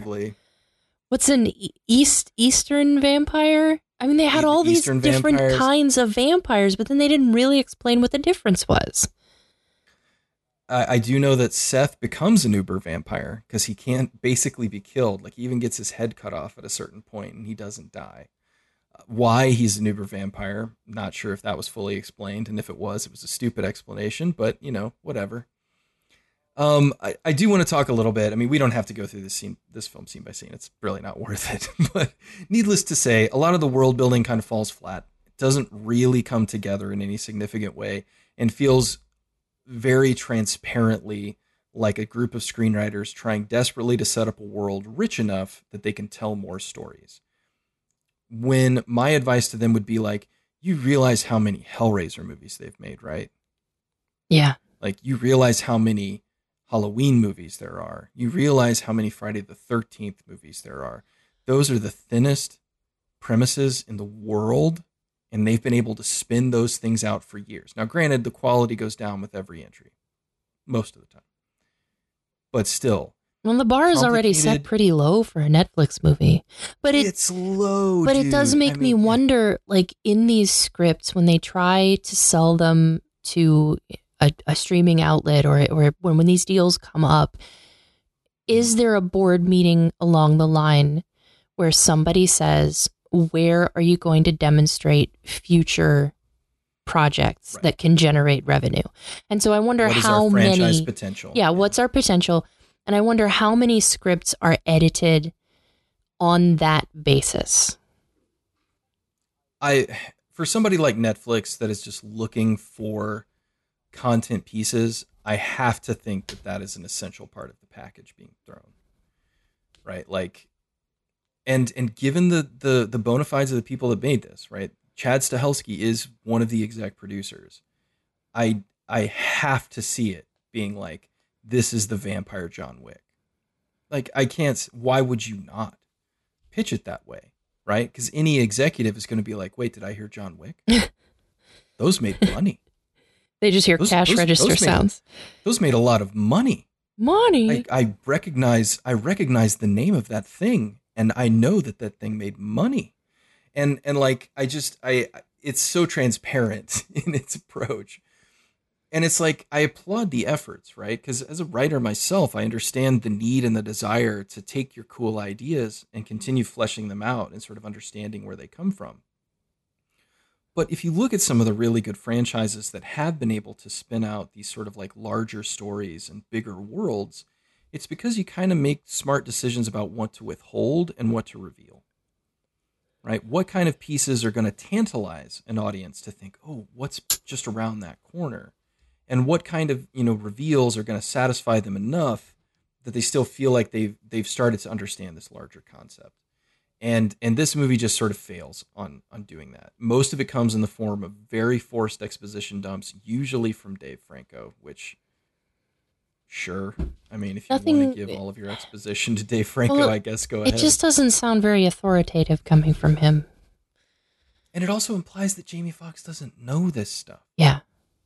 Right? I mean, like, that was the backhanded part of it, was that Jamie Foxx, as a seemingly veteran, highly skilled vampire hunter, is constantly being expositorily spoken to about the nature of vampires. Yeah. And I was like, why are we talking about this? He would know, right? If anything, it would have been better if you've got to have the stupid codes and rule book, yes, make what's his face the authority on that. But it would have been better if all of the knowledge of vampires came from Jamie Foxx. That would have made more sense. Yeah, I mean, like, and maybe he has little like cool pet names for him and shit. And maybe instead of this money crisis, he goes back to join the union because he feels like something big is happening. Because he's noticed all this stuff. There's just little things. Like, a really, really good plot for an action movie, as we can see from like it being done literally millions of times, is the guy on the outside who has a different perspective than all the people on the inside, who recognizes that there is something happening that nobody sees, right? Like, think of all of the stories where that is the basic plot point of the film, is that, hey, you guys can't see this pattern developing that I can see because I'm on the outside looking in. Like, that's fine. Like, that's enough. And maybe then he goes back to the union, not in this position of weakness where he's like, oh God, I need somebody to give me money for my daughter's orthodontic appointment, And now it's like, no, you guys don't understand. Like, you just really don't understand how bad this is going to get. Like, then, and you don't understand what I've seen. And yeah, it places our hero in this position of weakness more often than I would expect. And again, just exposition's really hard. Okay, I want to throw that out there. I don't want to make it seem like I'm not giving these guys credit. Exposition information and providing exposition to the audience is literally one of the biggest challenges of any writing, especially screenwriting. But the exposition that is delivered in this movie doesn't make sense. No. And in how it's done, right? Because our characters should be well aware of all of these scenarios and situations. If anything, more aware than the pencil pusher guy who works in the bureaucracy. But regardless, the sort of highlight scene of the film is this extended action sequence in a sort of tract home that is being developed by this crazy real estate lady, wherein there are just vampires everywhere, just coming out of the walls. And we get introduced to another set of vampire hunters, the Naziri brothers, something like that. Nazarian? Nazarian. That sounds right. And this was weird because one of the Nazarian brothers is Scott Adkins, who if you watch a lot of like really bad action movies, like the cheap ones that get like thrown onto the red box and shit, then you've seen Scott Adkins. Scott Adkins has made all kinds of movies. He's very famous in stunt circles. He's a great stuntman who has now sort of begun to get his own projects and to be his own sort of lead, mostly in projects that he's developed, right? So this is a movie by stuntmen made for stuntmen and stunt people as actors. And so it's great to see Scott Adkins in a production like this, because he's normally like in, Winds of War, a guy who comes home from war is upset about things and fights people. It's a really simple, very basic sort of cable direct to video type movies. So he's one of the Nazarian brothers, and then the other one, I'll let you tell us who the other one is. Because I think it impacted you just as much as I just kept looking at this dude's dumb face for the whole scene that he was in, and I'm like, I know you. What the fuck were you on? And I even said it out loud, and I realize now that I was saying it to my partner who would have no idea, because this is the dude from CW's classic at this point TV show, yes, Reba. The football playing, the boyfriend, the daughter's boyfriend on Reba, the dumb one, like the really dumb one. Apparently he hasn't done a ton of acting, and so he was really excited to get this. And dude's beefy. Dude beefed up. Well, you played a football player, so you fall into that role on Reba. That paves the way for the rest of your life. You get to play the dim-witted beefcake. You get into the Reba McEntire circle of success, and she makes your career. Gonna go. That's Reba. That's right, Reba. So the Nazarian brothers, they get this extended action sequence. It's very fast. A lot of really interesting stunt work here. A lot of people falling off ledges. A lot of decapitations. A lot of, again, great contortionist work. There's a shot where a vampire is jumping off an upper ledge, and Jamie Foxx blows its leg off with a shotgun, and the momentum from the shotgun hit flings the body forward, and so it hits kind of face first and then flips over itself, like, again, pretzeling in this weird kind of way. And just my only caveat with this scene was that I felt like what kills a vampire is sort of all over the place. Yes. How do you kill a vampire? And why is it different for all of the vampires? Like, sometimes maybe it's because they were an Eastern vampire. Maybe you have to shoot them in the kneecaps instead of the face. I left that conflict wondering how come some of them die from shotgun blasts to the leg? Because that vampire died. The one that he shot in the leg. Yeah. But then other ones have to get stabbed and shot like 19 times before they go down. And then they have to get their heads cut off. Yeah, there's a shot where he puts a machete inside one of the vampire's necks and then spins it around the neck in a way that doesn't seem to observe the laws of physics in any way possible. And then that spinning motion removes enough flesh from the neck that he can then just kind of pop the head off or something along those lines. And so, yeah, that seemed relatively complicated to kill that vampire. Other ones, you just sort of give him a little shoot. And then another guy he shoots in the back as he tries to run away out into the sun, mind you. Now, he did have the sunscreen on because that's the other thing we find out is that the vampires in order to survive in Southern California have developed a sunscreen. What's it made of? I'm trying to remember. It's made of some weird thing. It's like Um, uh there's some elder vampire god, so a little bit of blade action that they're trying to worship.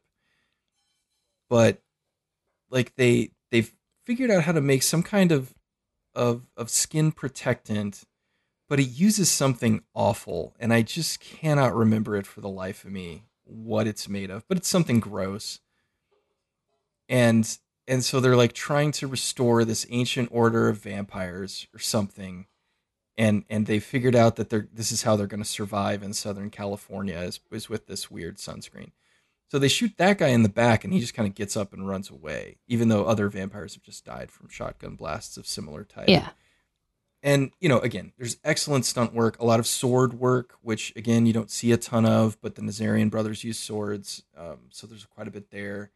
I don't know. It's just, it's a great action sequence, and probably the highlight of the film in terms of stunt work for me. But at the same time, it's also like, it poses a lot of problems. Like there are things in it that you could tell they wanted to do because they would be cool or look cool that don't necessarily hang with the remainder of Yeah. what the story's trying to do. It lacked consistency. Right. And so then there's a big chase scene that we mentioned earlier, where they really feel like they just want to get their Terminator 2, chase through the LA River out of their system, because obviously that chase scene with the motorcycles in T2 is straight up iconic at this point. And they do it, and it's fine. I think I just figured out how he knew that the neighbor lady was bad. The first time he sees her, they don't talk. He just sees her inside her apartment, and she's with a guy who has a weird eye. And then later at the birthday party that his daughter goes to, before the big chase scene, he sees the dude with the weird eye come at him. And so he knows, because of Weird Eye Dude, who was with the girl in the apartment, that she's working with the vampire. I watched every single frame of this movie, and I have no idea what you're talking about. So Yep, that's and really bad. it's clear filmmaking, just very visual. Yes. Anyway, so then we get the chase scene. Jamie Foxx in his cool old 1950s truck that I'm sure has been rotted out, so to speak, but still, against a guy in it looks like one of those Baja trucks. Like I used to play that Iron Man Stewart Baja truck game on Super Nintendo. It looks like one of those trucks. So That's cool. Yeah, it's cool. I was like, oh, cool, man. But so we get this big chase scene, and I feel like this is okay for the most part, but like many of the scenes in this movie, I think it just kind of gets away from JJ Perry. Chase scenes are really hard. Everybody knows this. I'm the fact that it works as well as it does is totally fine, but they're using a lot of drones to try and get some of these shots, and some of the drone work just doesn't really look that great. I think the movement of a drone looks really artificial, and it kind of takes me out of things most of the time. I mean, and maybe it's just a part of the visual language of film that's changing as the technology changes. But drone shots, they tend to look, they're like wide angle lenses almost exclusively. They look really wide, they look broad, they're typically kind of overblown and overexposed. I think probably to try and make sure that the speed can keep up kind of thing. And so like there's quite a bit of drone footage in this, and I don't really like any of it. Similar issue with the Gray Man, right? It's Yeah, just it's so different from any other type of shot in a film that it's really difficult for me to not notice it as it swings by. same. And like there's some big sweeping shots as the drone like comes in close. And again, if this is how stunt if this is where like stunt car chases are going, then I guess I'll get used to it. But at this point, it's a lot of the movement of the camera just didn't feel like it was necessary either. There's so much kinetic motion in an action scene like this to begin with that adding in crazy drone shots that sort of run counter, because inevitably the drone shot would swing. It would start like in front of the vehicle and then like swing past it, right? There would be this huge sweeping camera move, not just like I'm going to use a drone to position this and get a cool angle on this shot, but like I'm going to sweep the drone like through the window or something. And it's like, you don't have to do this. It's really okay. Like, I know drones can do this. I think there's even a shot. Do you remember this where the drone like came up out of the sunroof of one of the cars? That was Do you weird. remember that That shot? was weird. It like rose from the sunroof and then detached from the car and like took off on its own.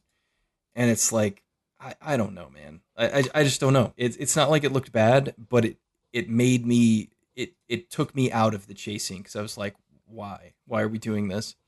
So that was, I'm more than happy to acknowledge that I'm just an old man. I'm just an old fuddy duddy, and I just don't want my chase scenes invaded with all this weird speed drone footage shit because I think it all looks bad. Well, I don't like it. it looks trendy.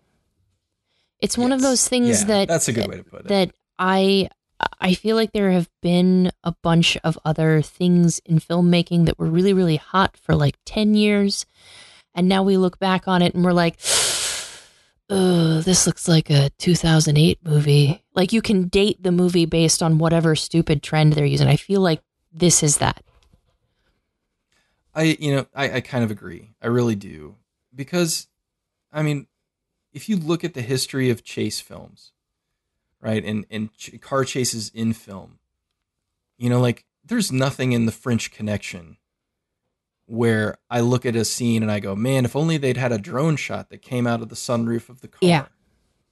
car. Like a well executed car chase doesn't need that kind of trickery to make the scene work. Like there was even that one shot where we started with the weird Baja vehicle behind it, and then we like shot up into the air super fast, and then went over and saw that Jamie Foxx's car was like on the road over from that or Yeah. something. And I'm like, I don't see the need for this. I don't know why this needs to be here. It doesn't have to be. And again, if you want to do some cool stuff like that, that's fine. But I think it just runs the risk of making me think more about like how the shot was gotten instead of what's happening in the shot. I always kind of And find and it that disorienting. Like if it's not executed very carefully, I find it really awkward and disorienting as a viewer. yeah, I mean, and that's kind of where I was at. Okay, so we're into the third act now. The car chase sort of kicks off Act 3. Jamie Foxx's family is kidnapped by the bad vampires. Instead of just killing him immediately, they create an elaborate scenario that he can escape from because movies have to happen, I guess. Um, and so then we find out that Dave Franco got turned. So here's something we talked about a little bit before, but I'll revisit it here. So this movie was setting up Dave Franco to have an arc, right? Dave Franco is a muley-mouthed, Pee pee pants. counting, pee-pee pants supervisor man, right? And Jamie Foxx is obviously trying to, in some minimal ways, to sort of school him in the ways of badass vampire hunting, right? And so like their solution for this, right? Like how they close off this potential arc for growth where maybe Dave Franco can become good assistant vampire hunter boy, right? Instead, he gets turned into a vampire. And not just any vampire, but an uber vampire who cannot be killed even via decapitation. And so their conclusion to his arc is that he becomes a badass vampire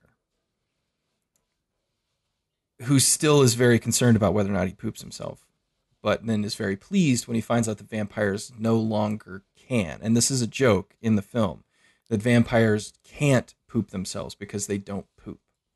They spend so much time talking about pooping and peeing for Dave Franco. Just so much. There is an inordinate amount of poopy pee joke. I mean, I just kept thinking about the pee pee poo poo man. You know, like this is where we are here, and it's a choice in, you know, in how you sort of get your humor in the film. I guess bravo to Dave Franco for being willing to just be the pee pee poo poo man of the story, but it's a weird choice, and I felt like it was sad that we don't get to really conclude his arc without him being turned into a vampire and becoming a badass vampire to make him not be like this mealy-mouthed pee pee poo poo man. Yeah. And it seemed like a wasted opportunity. Like it changes the final, you know, sort of action sequences, because now Dave Franco has all of the abilities of a vampire, so he can, you know, jump and kill and scratch or whatever vampires do. It doesn't really matter. The film doesn't spend a lot of time explaining it either.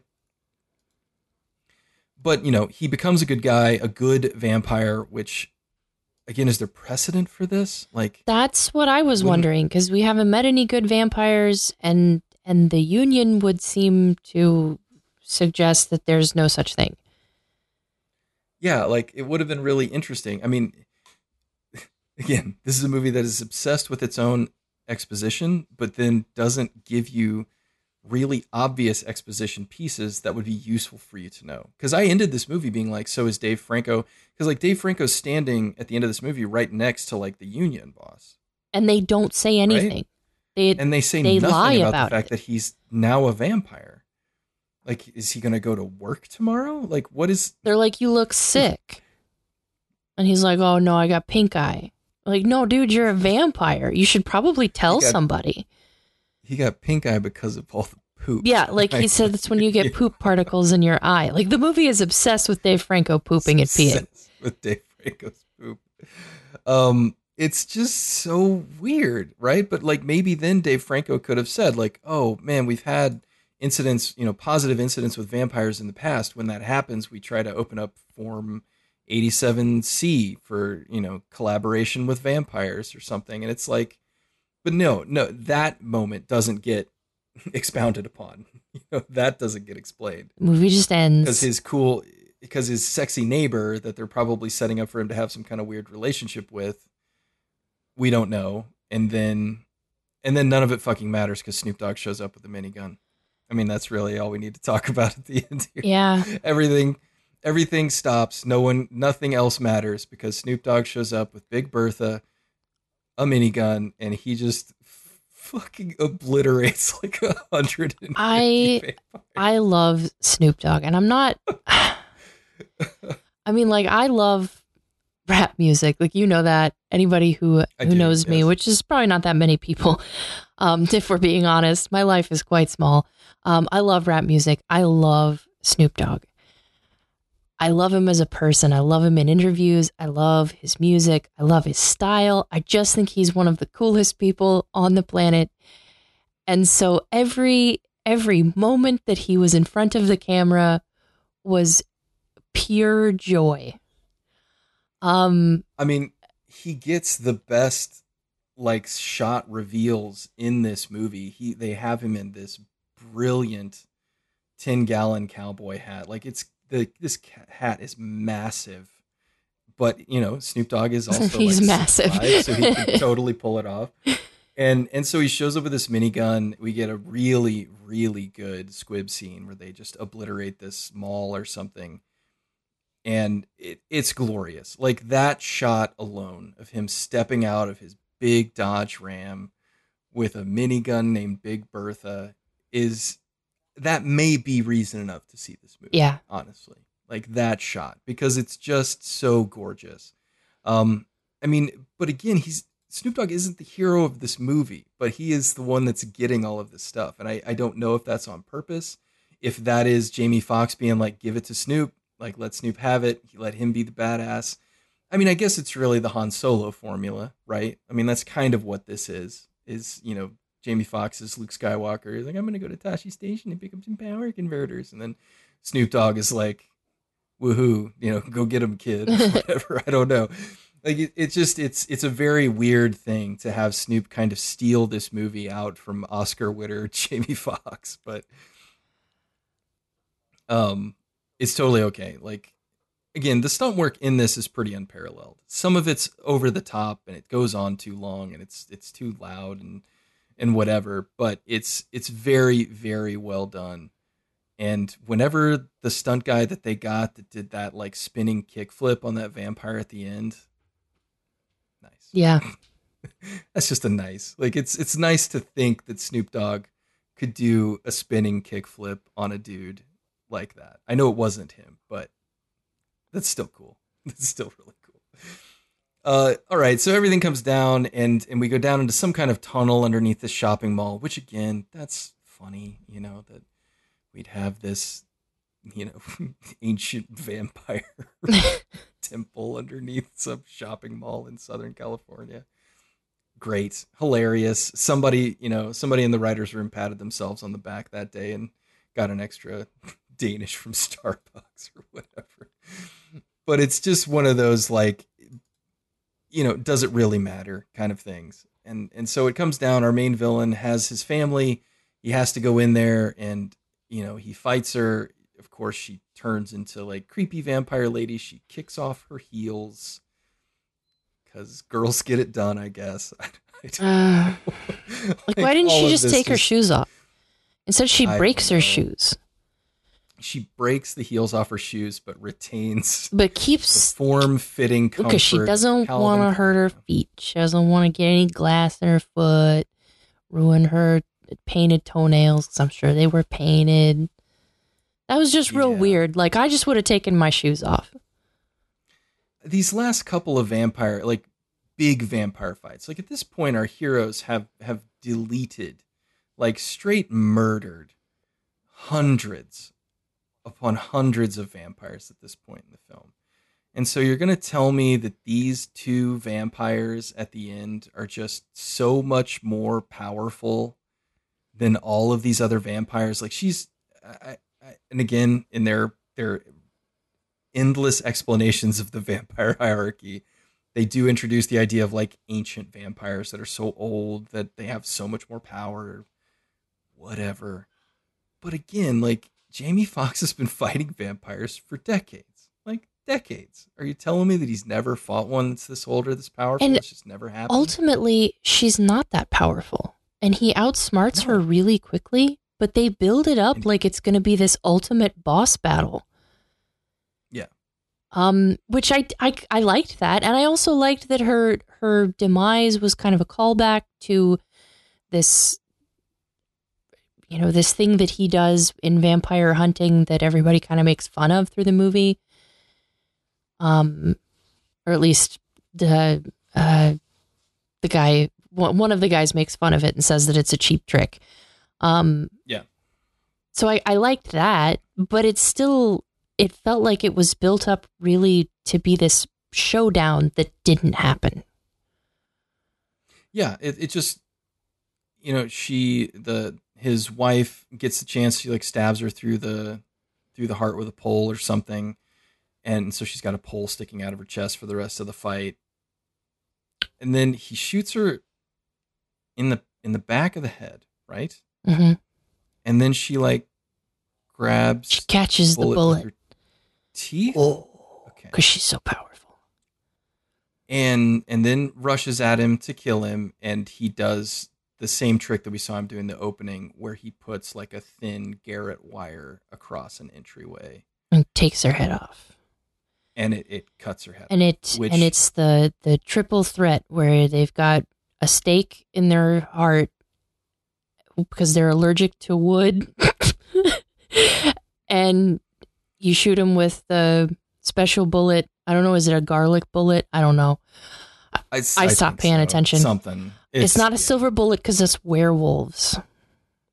But it's probably something like that. Silver bullets. Yes. And then it's garlic bullets coated with garlic. And you put that through their head, and bullets dipped in Papa John's signature garlic sauce. It's a shame that vampires can never enjoy that. Yeah, they'll never be able to dip high quality pepperoni pizza with the finest ingredients. Not only will I not live forever because I'm not a vampire, but I will shorten my lifespan significantly by enjoying lots of Papa John's garlic butter.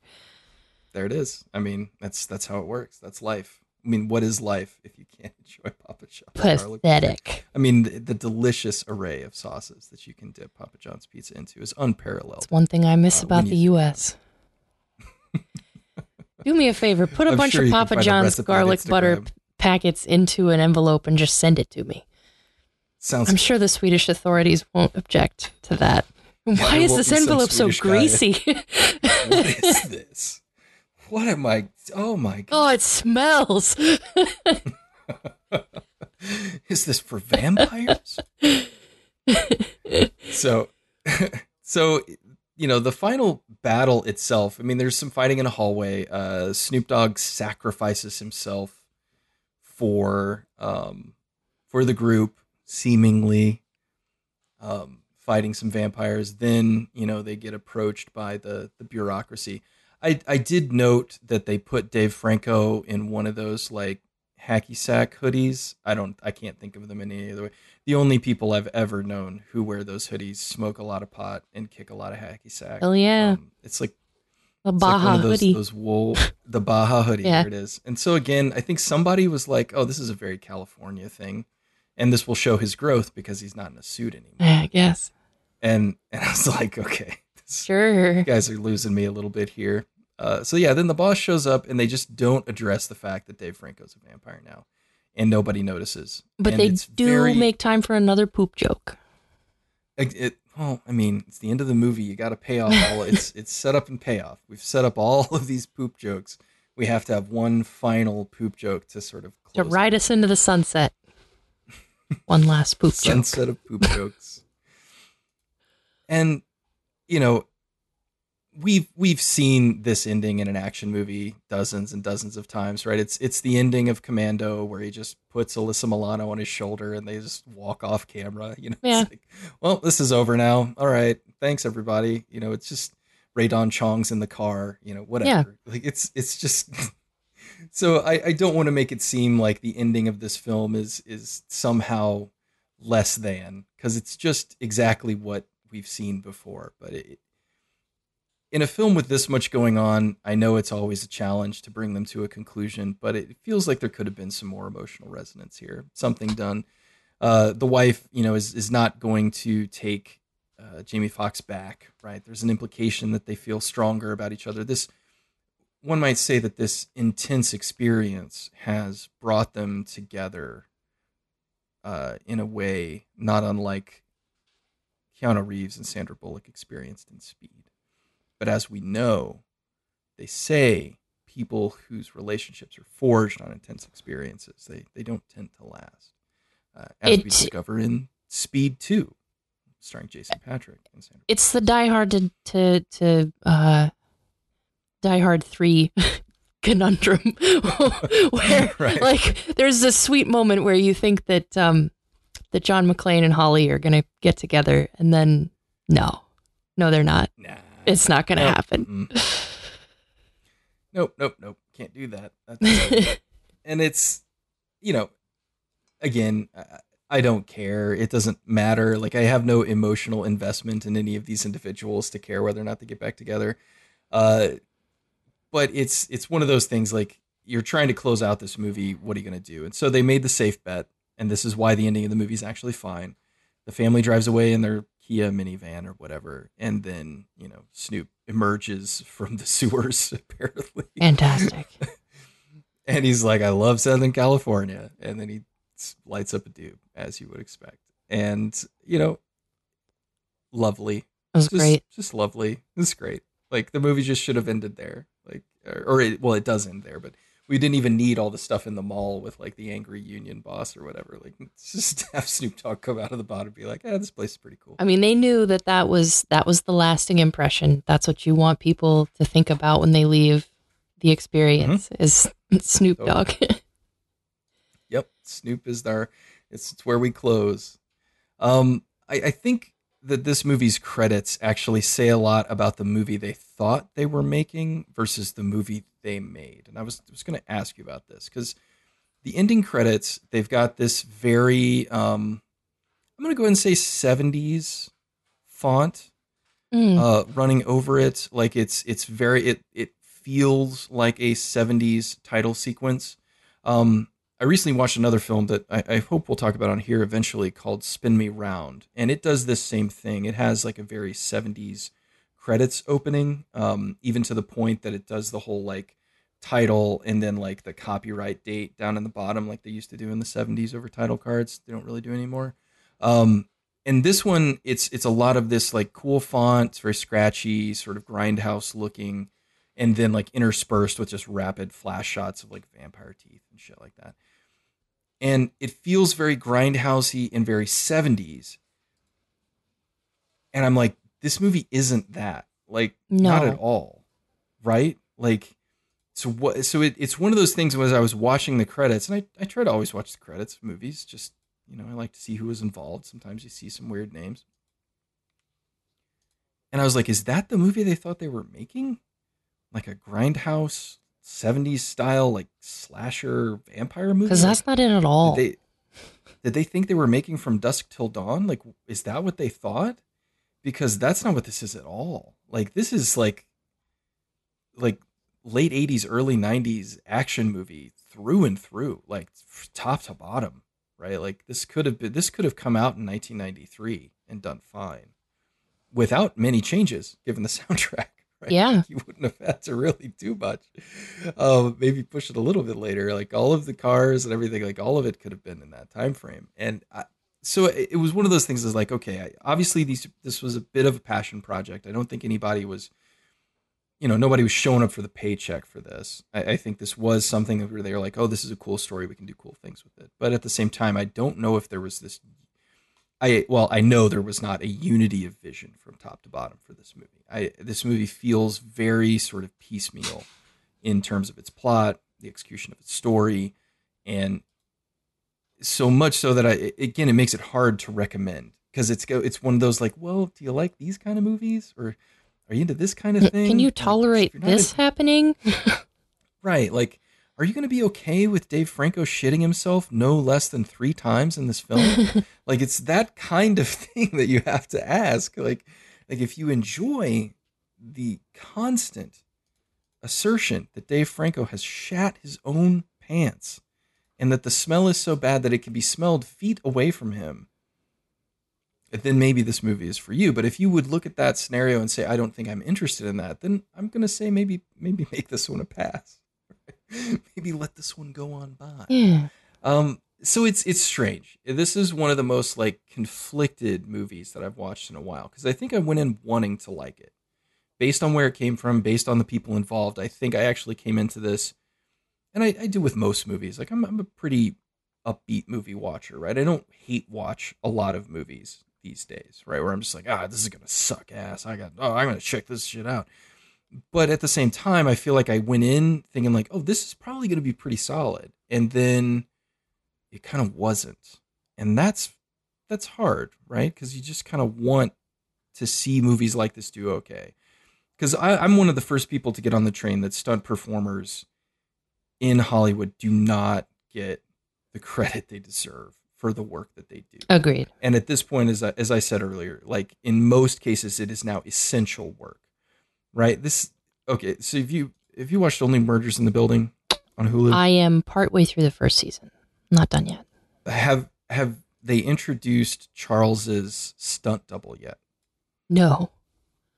Okay, so later in that season, you're going to be introduced to Charles's stunt double from his days on his television show, Brazos, right? Because at one time, to be a stunt person, all you really had to do was look vaguely like the other individual and be willing to like throw yourself down a set of stairs. Yeah. That's it, right? Like that was you're a stunt person.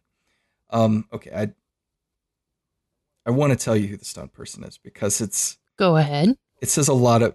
Okay, it's Jane Lynch with Steve Martin's stunt double on Brazos. That's funny. And the additional joke on the top of it is that his first wife, left him for her because she was a better version of him than he was. That's funny. Which, chef's kiss. Only Murders in the Building is such beautiful, beautiful comedy. So good. Oh man, the second season. A lot of people didn't like the second season apparently, or at least some people I've talked to and some reviews that I've read were kind of like middling on it. I think in terms of the character work, the second season is way better than the first, even. We could argue about the quality of the mystery or whatever, but they are just firing on all cylinders in terms of the trio and Selena fucking Gomez. Like, she's great. What? I literally gave less than any shits about Selena Gomez at any point in her career. Like, I do not like. I missed the boat on that whole like Nickelodeon Disney kid train. Like, I don't care if you were the kid with the puppet in Victorious. Like, I don't give a shit, right? But like, she is fantastic on that show and so good. Anyway, okay. So sidebar, but so like stunt work has changed, right? Substantially. And now it is such an incredibly technical and demanding job that just ruins your effing body. Like, you think about what was it, Resident Evil 5 or something? They were shooting a motorcycle chase and that stunt woman got hit by a crane car and like she lost like an arm, she lost an eye. Like her life is over because they were shooting a motorcycle chase. Like, and I understand, like, she'll be taken care of. Like, that's part of like what you agree to when you do stunt work on a film. But yet at the same time, the risks are so high and the requirements so strenuous to do that kind of work now that they deserve it. And so if these are the kinds of movies that continue to make sure that stunt people get to do their profession and do their work in an environment with people who know the risks and do the best to mitigate them and keep them safe while still producing incredible high quality stunts, then thumbs up. Like, thumbs up on that alone, right? Like, please continue. But I feel like this movie misses the opportunity to do that, but also like tell a good story that I want to be involved in. Like, it struggles to balance those two things, and it's still worthwhile. Like, at the end of the day, I still think it's worth watching. There's enough in it for me that I would definitely check it out again, especially if I was watching it with someone who was curious about it. But for just the average viewer, poking around on Netflix looking for something, I'm not sure they're going to find much here to like, to be honest. Yeah, I would say that's fair. Like I said, I can't imagine clicking in on it, and if you don't like it within the first 5 minutes, there's just no way that you're going to stick through. Like, I just can't imagine. There's very few times when I would be interested in seeing sort of Netflix viewership algorithm, but on this movie, I'd kind of like to see, how many people tapped out, how many people saw it all the way through, kind of thing. Because I would imagine there'd be quite a few that just tap out. Because it's pretty gory too, and the gore comes kind of unexpectedly. It'll just kind of happen. Again, it's a vampire movie, so that shouldn't be unexpected. But at the same time, if you're not ready for it, you watch some person get their head chopped off and a giant font of black blood spurts out of their neck. You might be like, oh, I wasn't expecting that at all. So anyway, all right. So I think we've covered the big beats. If you love Snoop Dogg, you've probably already watched this. But if you do and you haven't, then definitely go check it out for him, because if this is the kind of stuff that we can be expecting from Snoop Dogg in this kind of late stage of his acting career, I'm down for it. I would love to see so much more of this just general joyous clowning from him. Be in movies and have a good time, and I'll watch it. I mean, it's there's a piece of me that can't help but love that there's an entire generation of people, right? People who are in their 20s who only know Snoop Dogg in this mode, who, who don't remember the murder trial, who don't remember the drug I convictions. I They like just know I like Snoop that, as this like cool dude, you know, and and it's he's great. being known for his investments, his philanthropy. His I mean, I love it. I think he's a great person. I always have. I've always thought he was cool. And Yeah, no, I mean, all of those things were so far in his past. Like I said, I think it's wonderful that there will be people in the world who only get to know him by all of this goodness that he has brought to the world and all of the good things that he has done ever since those things, and who don't have to deal with the baggage of that previous life that propelled him to stardom. Like it had its place in his career, I guess. But now we just get to enjoy, Martha Stewart Snoop, who's just having a good time, and I think that's great. That's wonderful. It makes me happy. So, all right. Any final thoughts on Day Shift? pee pee poo poo. Pee Pee Poopa Pee pee Man. poo poo. Pee Pee Poopa Man Part 2. um, yeah, I honestly, I guess I'll start, but this is one that I hope they do make a sequel because I would like to see them be able to make a movie and not feel like they have to cram in all this world building. Ideally, what would happen is that the sequel to this would rely upon the world building of the first, add maybe one or two more elements, and then just run with the characters in the scenario instead of feeling like they have to just cram in all this world building. Just let it breathe. And that I think might be interesting to just get a vampire hunting movie with Jamie Foxx. Maybe, I mean, to me it seems pretty obvious that like the leader of the union or whatever is like a Van Helsing or something, right? Like, Yeah. they go to Transylvania or Well, some they shit and teased like the El Jefe thing several times throughout the movie that there's, mhm. some big vampire daddy. So it sounds like they're headed to Sequel Town, and I hope that it gets there. Yeah, like this is one that I wouldn't mind a sequel because I think it would actually allow them to just sort of push in the directions that I would have hoped that this one went, which is just having fun, playing with the premise, doing interesting stuff, instead of all of this just insistent, over complicated world building, right? Yeah, It just doesn't have to be there. Um, Not all in these big chunks, right? Like a good 20, 30 minutes of this movie is devoted to that kind of stuff, and it just doesn't really work. So yeah, I would hope that they get another shot, but just run with it, right? Don't feel like you got to keep layering on, which is the John Wick mistake. John Wick just keeps layering on. Like in the third movie, he goes to meet the man above the high table or something. And it's like a dude in a tent in the desert. And I'm like, what is this? Right? Like, yeah. why are we doing this?